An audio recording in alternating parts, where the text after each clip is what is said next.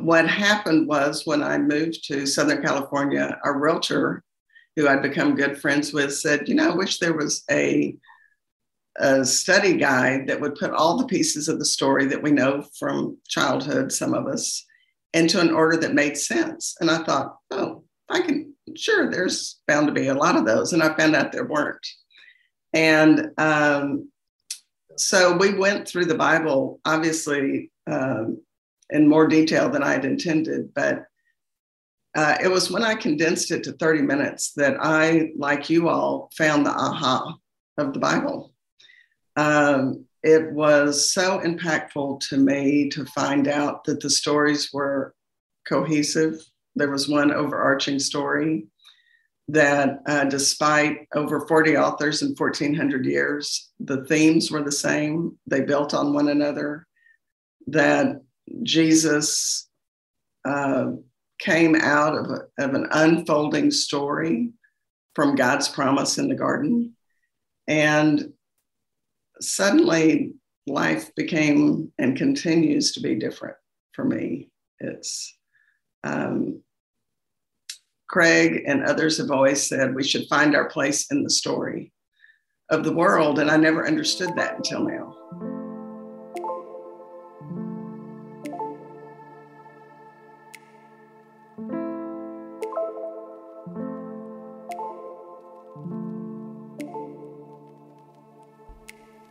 Welcome to the podcast of the Kirby Lang Centre for Public Theology in Cambridge.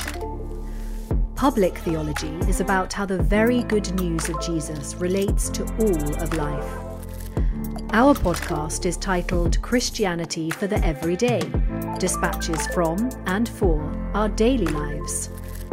We like to quote Gerard Manley Hopkins' statement that Christ plays in 10,000 places. In our podcast, we aim to find those myriad ways in which Christ plays in our lives so that we can play alongside him. Join our team and invited guests as we explore Christianity and the everyday, from the most mundane aspects of our lives with their hidden glory to geopolitical issues that impact upon them.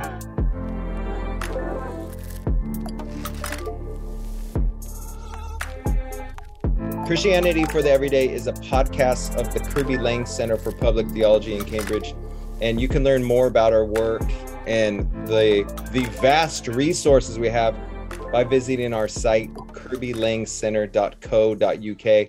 And you could also join the conversation by joining our Facebook group. And then we're excited to partner with IVP today, giving away 2 copies of the book, The 30-Minute Bible, God's Story for Everyone, by co-written with Paige Vanosky, whom we have on the call today. So excited for that. So the way to join that is go and subscribe to our email list or go and join our Facebook group. So yeah, like I mentioned, we're connected with Paige Vanosky today. It's myself, and I got brother Bruce Ashford. So apparently we have 2 co-authors of Craig Bartholomew. So that's exciting. Bruce, tell us about the book you got with Craig. Yeah, so Craig and I, for about a decade, worked on a book on and off that was published as The Doctrine of Creation with IVP. And creation is the stage upon which all of redemptive history plays out. It's an often overlooked doctrine, and it sets the stage for the rest of the Bible story, as Paige and Craig wrote in their book. So there's a little synopsis of the book. It's a cinder block of a book. It's about 500 pages, so I don't recommend that you read it in bed at night for fear that you might doze off and crush yourself mid-sentence. And that's a reasonable fear, I assure you. Yeah. Given that it's 500 pages. It's a good book. It won my personal book of the year. Was it last year or the year before? But yeah, good one. All right, before I jump in, Bruce, what's the most summer thing that you've done so far? I acquired a puppy 3 days ago. So I've got a puppy that my kids and I can play with here in the yard. And she's a real sweetheart. She's a Yorkie. I've always had big dogs before, a Shepherd, Chow, Boxer. But now I have a Yorkie, and that's kind of the opposite of a big What's her dog. name? Well, I named her Margaret Thatcher because she seems to be bigger world historical importance. But the kids have decided to nickname her Twinkie, and that's the only thing we call her is Twinkie. They have the final word. Yeah, Paige, what is the most summer thing that you've done so far? Well, we just returned from the San Juan Islands. I felt like that was very summertime. Okay. Although it looked like spring up there with all the beautiful flowers, just amazing, blooming on the side of the road. It's great. And so you're pretty summer though, because you're in Southern California. Yeah, we are spread across the globe. So yeah, thank you for joining us. Thank you for talking about the 30-minute Bible, God's story for everyone. Can you just give us a quick overview of you and even just an overview of what this book's about? I know a lot of people are like, what are we talking about when we're talking about the 30-minute portion? That's the part that everyone's like, what? Well, the 30-minute portion is that in 30 minutes for 30 days, you too can learn the story of the Bible, which I often say is the Bible, because what the book does is it condenses the entire Bible into 200 or 300 pages, a little shorter than Bruce's book. But it is intended to allow for readers to understand that the Bible is one story, that it's the story of the world from the beginning of time to the end, and that it follows one branch of a family tree, and that all of the Bible relates to that story. Yeah, that's right. That's really helpful. The first, I made it through seminary, through my Master of Divinity, and was never introduced to the narrative coherence of the Bible. I was introduced to the systematic coherence of the Bible, which I appreciated, but still, a systematic theology course, you leave it and you've just drunk from a fire hose and you're not sure how to remember it because the categories are they're complicated. And it's when I was a missionary in Central Asia and was teaching the Bible to people who had never been exposed to it before that I felt the need to show the narrative coherence of the Bible and began to do that. And the people that I was teaching scripture to came alive.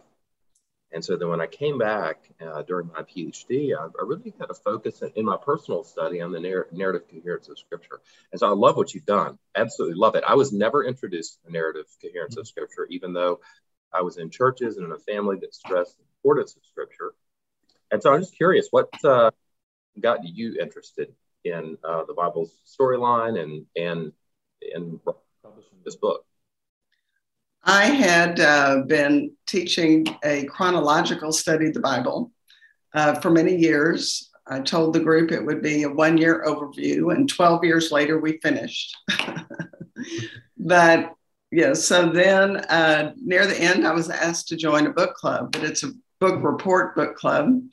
So I needed to report on a book. I was still working on the Bible full time. And so someone suggested that I provide a report on the Bible in 30 minutes. So that's what I did, a little reluctantly. And the group enjoyed it, asked for copies, but I have never been one to release anything without a scholar. And so I ran across Craig after a lot of work, and Craig was interested in co-authoring the book. Mm-hmm. So Paige, what do you, so it sounds like this book was birthed out of like sort of a reading group and maybe even like a church or a parachurch setting. How did you see most people or other people approach the reading of the Bible? If you read it as, like you said, a story for everyone, what are the common, like Bruce just said that he didn't grow up reading it that way, and I surely didn't. I just saw it as a bunch of one-liners that I could tattoo on my wrist in Greek. How did you and how did other people see it before you saw it as a story? I saw it probably like you all did, which was just a group of stories. I didn't see the connection. And I grew up reading the Bible and always reading the Bible, always studying it. And what happened was when I moved to Southern California, our realtor who I'd become good friends with, said, I wish there was a study guide that would put all the pieces of the story that we know from childhood, some of us, into an order that made sense. And I thought, sure, there's bound to be a lot of those. And I found out there weren't. And so we went through the Bible, obviously, in more detail than I had intended. But it was when I condensed it to 30 minutes that I, like you all, found the aha of the Bible. It was so impactful to me to find out that the stories were cohesive. There was one overarching story that despite over 40 authors in 1,400 years, the themes were the same. They built on one another, that Jesus came out of an unfolding story from God's promise in the garden. And suddenly life became and continues to be different for me. It's Craig and others have always said we should find our place in the story of the world. And I never understood that until now. And we should find our place in the story. But I think really for people who are not believers in the Bible, for me at least, the truth of the Bible becomes more clear when you realize how related all the stories are. Yeah, you mentioned that you had done a chronological study of the Bible. And so when I was a missionary, I found a book called Firm Foundations by a man named Trevor McElwain. I think he had never gone to seminary. I think he'd done a bachelor's degree at Columbia. And he had started teaching the Bible to tribal people in Africa and had put together a workbook for tribal people. And so I learned some of the Bible's narrative coherence from a guy with a bachelor's degree who had was put together a workbook with crude, illustrations, simple illustrations for tribal people. Now, the way he put it together, he focused on the atonement and the theme of atonement all through Scripture, and he missed out almost entirely on the significance of creation. God's people was pretty much left out of the story. So there were problems with it, but that was the start for me. And then I found N.T. Wright's work and then Craig's work and began to fill that out. So I don't know. I was thinking maybe we could make a little bit of a run through the Bible quickly. Maybe a 5 to 10 minute run. Could you tell us a little bit of the significance of the doctrine of creation in the biblical storyline? Just creation. Oh my goodness. And if you could do it in Aramaic, that would be that question coming from a fellow who wrote 500 pages. Oh, wait a minute. That's why you're the person. That's why you're the person to speak to this. If I start talking, I will blather blowgate for hours. So we need you to come through on this so that I don't have to step in and mess it up. Well, you can correct me where I'm wrong. But to me, the doctrine of creation is terribly important because it establishes who God is as creator of all that is. And equally importantly, it establishes humanity as his ambassador, as his worker bee in the world, and working not in a way we consider work, but working in a joyful way to ensure that all that he created that was so good stays good. Yeah. And so that we realize that he told us to care importantly for ourselves, for others, and for the world. Yeah. And if we don't do those things through a strong relationship with God, then the world kind of ends up where we see it now. Yeah. Speaking of which, so things started out really well in the biblical storyline. You've got a good God who gave us a good creation, ordered it in a good way, and set the path for us to flourish. So what went wrong? Oh, well, there would be self-will. It was interesting to realize to me the importance of eating the fruit from the tree, that it really does represent humanity's desire to be their own God mm-hmm. and to turn their back on God mm-hmm. and God's will for us. Mm-hmm. What do you, when you like think of the Bible as a whole, is it mainly about getting saved and going to heaven? Or is it like you had mentioned some themes under there? I mean, surely there's an aspect of that being a theme of, being eternal life in the new heavens and the new earth. But what sort of stands out to you as you would say is the main theme or themes of the Bible? Well, could we tie that into the storyline mm-hmm. and keep tracking real quick? Oh, yeah. So the fall happened. And this ties into what Jason is saying. Adam and Eve ruin it. They ruin the relationship with God. What's the response? How did God respond? So God's response is to punish them, as any loving parent would. Yeah. But as a part of that, to say, but I have a plan. And the plan I have will eventually restore the good relationship and solid relationship I'd intended to have with humanity. Mm-hmm. Now, how does Israel, Israel was confusing to me growing up. I knew that Israel was important, very important. I knew that God gave them laws. Some of them applied to us, some of them didn't. And intuitively, I kind of knew which ones did or which ones didn't usually, but wasn't sure why. And they did some good things. They did some bad things. We should do things like they do good things. We shouldn't do the bad things that Israel did. What role does Israel play in this story? Are they all that important? Such an important role. God said as a part of that plan that in the garden, part of the punishment, that he would reverse what humanity had done.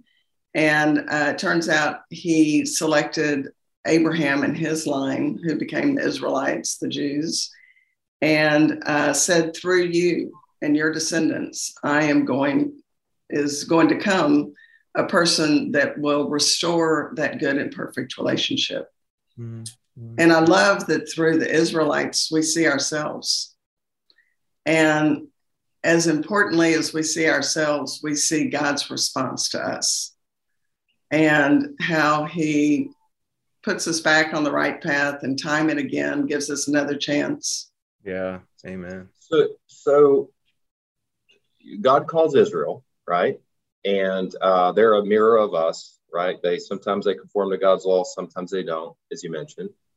God gives them the law to help them flourish. He gives them a tabernacle so his presence will be with them. He gives them sacrifices, once a year, Day of Atonement. He'll have mercy on them. Why do we need Jesus? That's the next move in the story. I mean, what does he do that the tabernacle or the Day of Atonement didn't do? What's so special about Jesus? I love that the symbolism in the Bible and the symbolism of the Israelites understanding that as we do today, if we do something wrong, we say, oh my gosh, how could I possibly get back in your good graces? I realize how terrible I've been. And the Israelites knew that, and they knew they needed to make amends to their pagan gods. And God used that imagery with Jesus saying, I am going to come and be that sacrifice for you, the final sacrifice, so that believing in me will forever allow you to be in relationship with me. Yeah, so Jesus, his death paved the way for us to be reconciled fully in a way that the tabernacle didn't, the atonement didn't. And then in the book you talk about, there's two more kind of big moves left. And one of the next big moves is the New Testament people of God. The Old Testament people of God was Israel. Who's the New Testament people of God? And, what does the crucifixion and resurrection have to do with them? It has to do with the rest of the Jesus story. and its relationship to Genesis. And so when Jesus was crucified as the final sacrifice and rose again, then he rose to overcome the evil in this world, represented by the fruit that Adam and Eve ate in the garden. And as God promised would one day happen, that a descendant of humanity would one day overcome evil. And the New Testament people are those who believe in that and who have begun to follow Jesus and realizing that he is the representation of God on earth and that he does show us how to have the life we all want and are looking for a way to achieve. So, in systematic theology, we when we break down and teach the doctrine of salvation, there's, depending on how you break it down, 6 or 8 different ways of understanding his atonement. And you've mentioned the 2 that I think are the most important, the central ones. One is penal substitution, and that is that the Lord Christ shed his blood on our behalf to set us free from sin. And the other is what's called Christus Victor, when you mentioned his display of power over evil. But Paige, it really seems odd to me there's so much evil left. And I mean, is that how the story's going to end? Jesus defeated evil in name only, but not in reality? Or, what's the end of the story? The end of the story is, again, prophesized all the way through the beginning of the story. And that is that Jesus would come the second time and he would overcome evil for good, and that the way God had intended creation to be without evil would once again happen. There would be no more evil in the world. And that theme was surprising to me years ago when I first understood the narrative coherence of the Bible, that I knew, one day we would go to heaven. And now it turns out that that's not necessarily true. Heaven is not our home. That I hadn't been lied to, but I had been misled unintentionally, that our home is actually a new heavens and earth. And that makes a lot more sense to me, instead of, this picture of us floating in some sort of ethereal never land like Peter Pan or Tinkerbell, with souls without bodies. I don't know. I wanted to, that's better than like burning. But forever. But it just wasn't appealing to me then, and now I know why. That's not our end state. Of course, it's not appealing. It's not a fully human existence, because a fully human existence is what God created us for, living on a new heavens and new earth with our bodies. And so to pick up on Jason's question, which was great for me, that was a theme that I hadn't. That's one of the many things I had not seen in the Bible till I understood its narrative coherence, but that ended up making a lot of sense of things. I want to toss Jason's question back to you, which is, what are 1 or 2 themes that really stand out for you in Scripture? Or maybe even that surprised you? I always love that God looks at the heart. I think we give ourselves trouble, and others trouble, by the way, for not being perfect. And I think we have to understand we're not perfect. It's the intention of the heart. And, it's a growing, learning part of life. And I love the theme that God just is so determined from the beginning of time to ensure that his promise from the garden was going to happen, that he would once again be restored fully, and we would be restored fully in relationship with him. And despite everything we've done to put blockades in the way, he just keeps on keeping on. Yep. And so we have seen everything that he predicted would happen come true. I love that. Almost. I love that. You're right. We keep keeping on. He keeps, I just think of Abraham. He keeps lying about his wife, but God's plan will not be thwarted. Even though Abraham, is is a sack of turds like me. Like I'm doing the same stuff all the time. And so it's just so good to know that it depends on him and not us. I am curious, like, I mean, that was such a good, that little volley between you right now was glorious. How do I enter that story? It's like what you guys just said is like, I watched a cool movie about whatever subject. It might be about people in the 1920s who really like to play baseball. And I'm like, that's a great story. But like, how can I enter that story? It's years ago. It's a different sport, if you will. What does that have to do with me today as a dad and as a worker and a guy who drives in a car and who has to eat? That's so interesting because that's the way I always felt as well. And until I learned the story, and learning the story, I realized I am sitting in the middle of the story, and that I'm the one that got, the baton was passed to me, and I have to do something with it. And I can either bury it or I can accept who gave me the baton, and I can care for others in the world and myself. I can accept who Jesus is, and God is my creator. And so we find ourselves in the middle of that story, as our book says in Act 5 of 6. But I think that's what's so fascinating, is we are a part of the story, whether we know it or not. Mm-hmm. Well, I want to toss a question to Jason, put him on the hot seat. He always gets to do the interview, so it's only fair. So, Jason, when you started, I'm just curious because Paige and I answered this. Like when you began to understand the narrative coherence of the Bible, what surprised you, or what did you learn that you didn't know, or how did it help you? Yeah,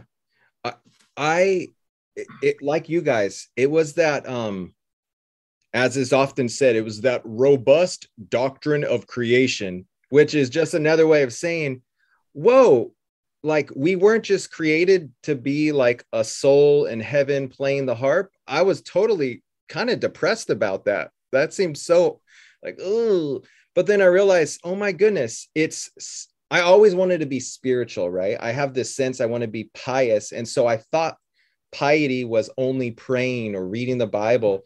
And then after, I read Genesis and then read from folks like you guys, I realized, whoa, like the very first pious things that the first parents were to do was to like cultivate the earth, make some orange juice, dig down and extract some gold and make a ring, explore, expand it, do this in relation with God, which by the way is hard right now because he's invisible. So I do look forward to that new heaven, new earth. But for me, it was that act one, that creation act of, wow, it is spiritual.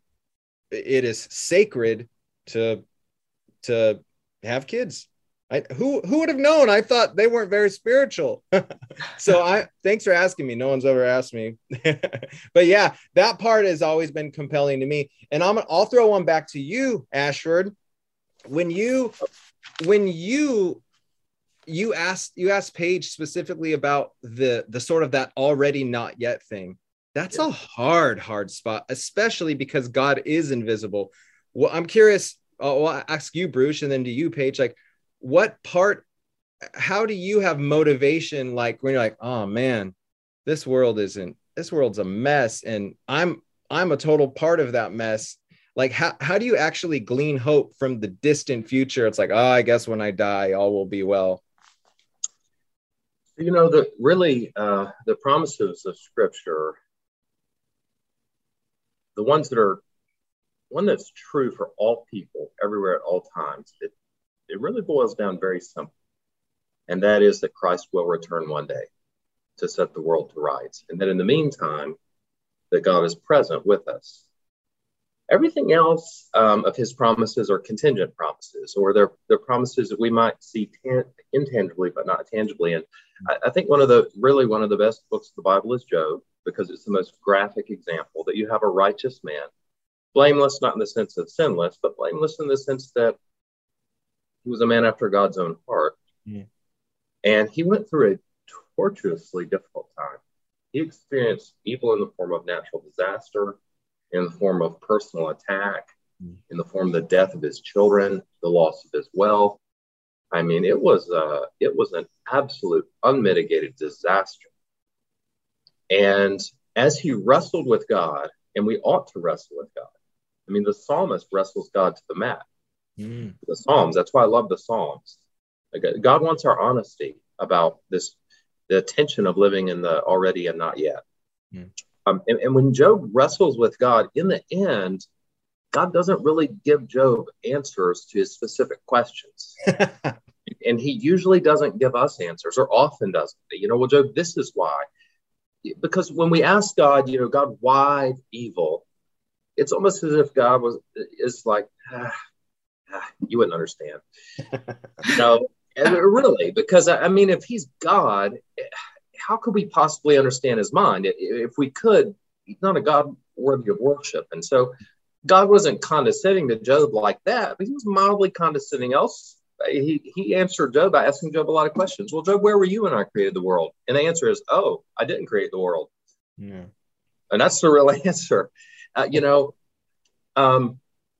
so, this the already and the not yet, the most difficult tension, it seems, from reading scripture and from my personal experience is times of pain, suffering, darkness, where the only real hope we have is that one day Christ will return. Everything else is contingent. Most stories don't end up like Job's. You may not get back all your wealth. You may not get back a given relationship. You may never be healthy again. We stick the rest of your life, but Christ will return. That's good. So that's, you see, I talk too much. I'm already tired of hearing me talk. So I want Paige to talk. Maranatha, brother. That's why you can write a 500-page book and wear it 200 on the whole Bible. It's your turn, Paige. My turn. I'm on the already and the not yet, living in between the first and second coming of Christ. Any thoughts you have on that, just from the book or from life? From our women that studied this together, we studied all the Israelites' issues in the midst of the unfolding crisis that we've seen in the world. And we've talked about that a lot in terms of, through the Old Testament, God allowed things to happen to get people's attention. Now, I don't know whether that's going on or not, but what we do know is God was always working, and that was clear. And the fact that the Bible does show the history of the world, and it does show his unfolding plan, very concretely gives me hope that he is coming again. And it's not just a concept, but there's something behind that concept. And I think there's two things in addition to that. And one is that we always try to put the possibilities of God into a box of our own understanding. And we fail every time. And the Israelites failed, the Jews failed to see how Jesus would come. And because they couldn't understand it from the way, the stories had been told. And I think in the same way, we don't quite understand how that's really going to happen. How is all this crazy stuff, we can call it what it is in the Bible, actually, how is it true? But it's true. And as I was thinking about that today before we came on for this interview, I was thinking about the telescope and what we've seen in the skies just in the last few days through the telescope. And what you see when you look at the beautiful stars at night are beautiful stars. And you glorify God for the beauty of his creation. But then when you get a little deeper and look a little further, you see something you can't even imagine is really there. And I think that's kind of a picture of of the future. It's not something we can really imagine. So I think that's what gives me hope, is that concretely we know that there is more than we can see ahead. Yeah. So Paige, I'm really curious about this. I'm wondering how, I don't know what your vocation is. I don't know if I don't know what you do, but I'm wondering how your vocation has been, your view of your vocation, or your living out of your vocation is informed by the fact that you have taken a deep dive into Scripture and see yourself as living in the middle of that story. Well, I don't really have a paid vocation. I grew up in the real estate business and different aspects of it, not the aspect of sales that you would imagine. And I had a boss when I worked for a bank before that always said, that sent me away from the bank with the quote from the Bible that says, whatever you do, do it for the Lord. Mm. And I thought, I am, maintaining a parking lot, or I am ensuring the property value is its highest. How is that for the Lord? And of course, the answer for that is it's how you treat other people. Mm. And it's the conversations that you pray about having and that you have. And it's the people you meet. And it's what you do when you have free time, because you don't have to work all day or two jobs.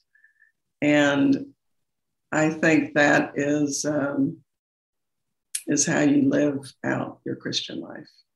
Yeah, early on, Luther was my hero, and I still like Martin. He's a good guy. But I think, like, for a fuller understanding of the Bible theologically, I signed on to learn from Abraham Kuyper and N.T. Wright and some others. But Luther talked about every Christian being called to a family, a church, a workplace, and a community, these callings. But I had a hard time figuring out. I figured out, I thought I knew what the church, my vocation was in the church, go to church and then lead the church and witness people. And that was it. But I didn't really understand, what does that have to do with me being a citizen of a community? What does that have to do with my workplace? Mm-hmm. My family life. I mean, I know it's supposed to be nice to my family and then be nice back to me. But, the Bible's storyline really, as I see it, gives us three questions to ask in relation to our callings. One question aligns with the doctrine of creation, and that is, what would God's design be for this activity that I'm in, this sphere of culture, this calling? Then the second question aligns with the fall, and that is, how is this particular calling, how has it been, and how is it twisted by sin and idolatry? And then the third question aligns with redemption, and that is, how, if I am full of the Spirit of God and am focused, am fueled by the gospel and am conforming to the Bible's way of life that God sets forth for me, how can I redirect what's been misdirected by sin? How can I bring healing to what's been corrupted by sin? And that kind of, for me, painted, I don't know, it helped me to come alive in my various callings, as a father. What are some ways that fathers fail their children? I've failed my children. And what are some ways I can be the best father for them possible? In my workplace, in workplaces, there's all kinds of ways that sin and idolatry, corrupt a person's calling, and then how can I, and this is what you're referring to, and this is like the pinnacle of it, how can I, as a person who is full of the Spirit of God, bring redirection to what has been misdirected? That was big for me. So I'm wondering, another question, Paige. So when I finally understood the narrative coherence of the Bible, some people have said, well, if you make a narrative out of the Bible and then you tell that narrative people will think the Bible itself is not important, and they'll just take your telling of the narrative. That hasn't happened to me. I've not experienced that. What actually happens, unlike what happens often with systematic theology, is that as I understood the story of Scripture, it makes me want to dive in more deeply into Scripture. That's exactly right. Because it's the story framework that helps you understand all these different riches. Whereas before, they just seemed like disconnected treasures, and I weren't sure how they were treasures. I knew they were supposed to be. You know, the 2 Timothy 3, 10 through 17, the Bible's inspired by God. And so it, all of it must be important. But how is it important? And it's that narrative coherence that helps us a lot of times understand how these different portions, these different sort of disconnected pieces of Scripture are important. So, Paige, I was wondering, do you have an example in mind of some part of Scripture that you just really didn't understand, and now that you understand the narrative coherence of the Bible, you do understand it more fully? And same for you, Jason. You're on the hot seat again. So, I think for me, it really is creation. It's understanding the importance of creation to the rest of the story, and understanding our role in what's wrong with the world. And I think that that's so important. And so not just saying that because you wrote a book on creation, but I do think that is fundamental to our lives, actually. Yeah, for me, it like you guys, it is the creation act. But since we've hit it a bunch of times, I'll do a different one. But I think those early, I think the next big one was, you have the OG Great Commission in Genesis to, cultivate, have a family, take dominion, expand this thing. And then you see it again in Noah.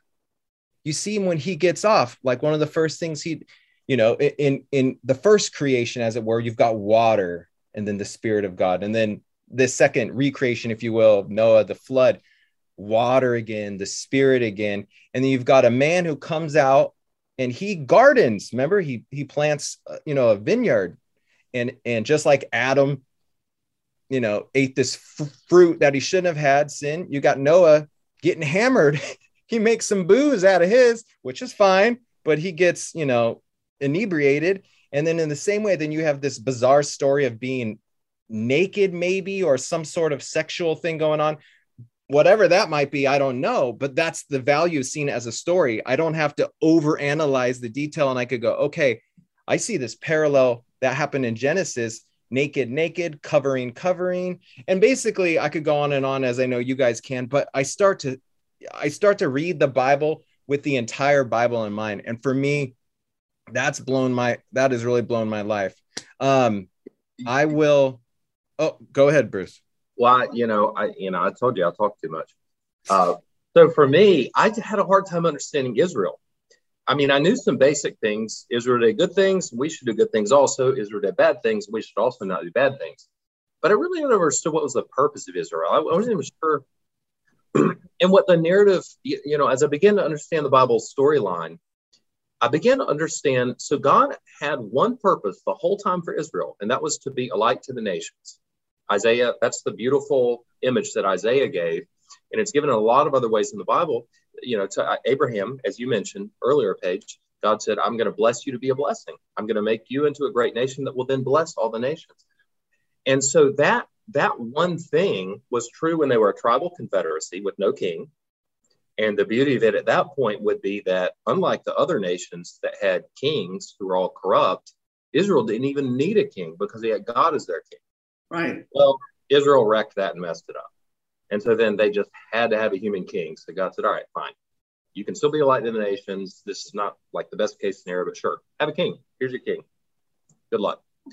And, because Israel's heart was wayward, things didn't work out that well with a human king either. But even at that time, the goal was to be a light to the nations. The king was supposed to be a light to the nations and a light to Israel. The king was supposed to follow God, and then Israel followed the king and the priests as they followed God. Right. Well, that didn't work out well.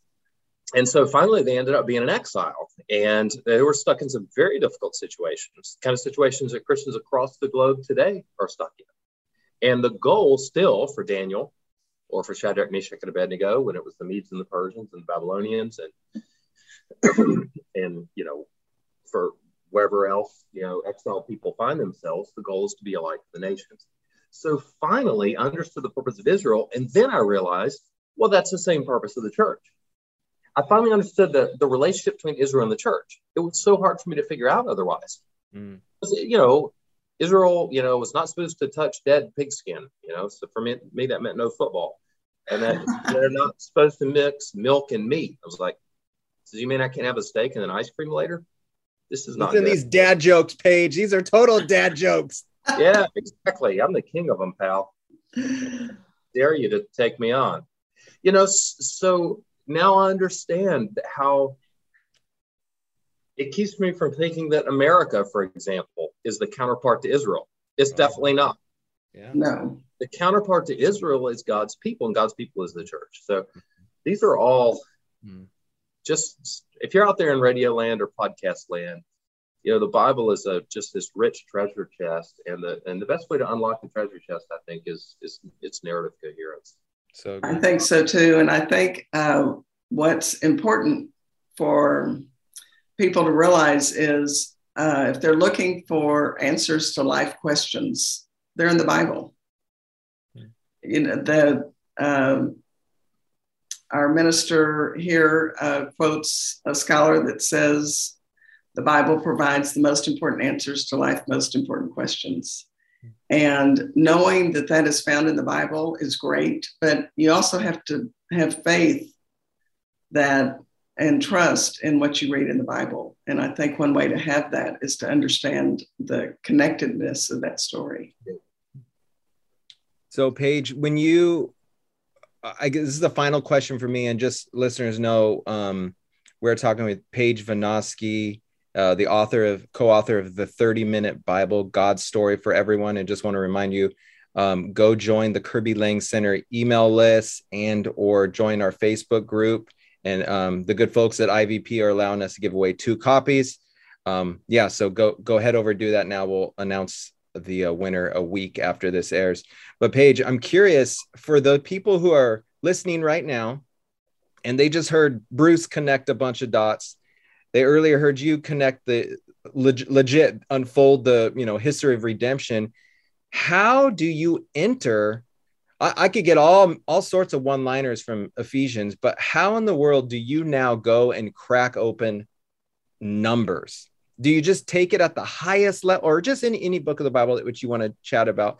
Do you take it at the highest level and try to extract the main story, or do you drill down and is there something else in there for you? So the question being, how should I even, if I know the story, and it's easier to be in the New Testament, what is the motivation to be in the Old Testament when it's a bit arduous and boring? Well, it's not arduous and boring, of course, I would say, if you read the 30-Minute Bible, because you'll understand it more easily, because we do connect the dots.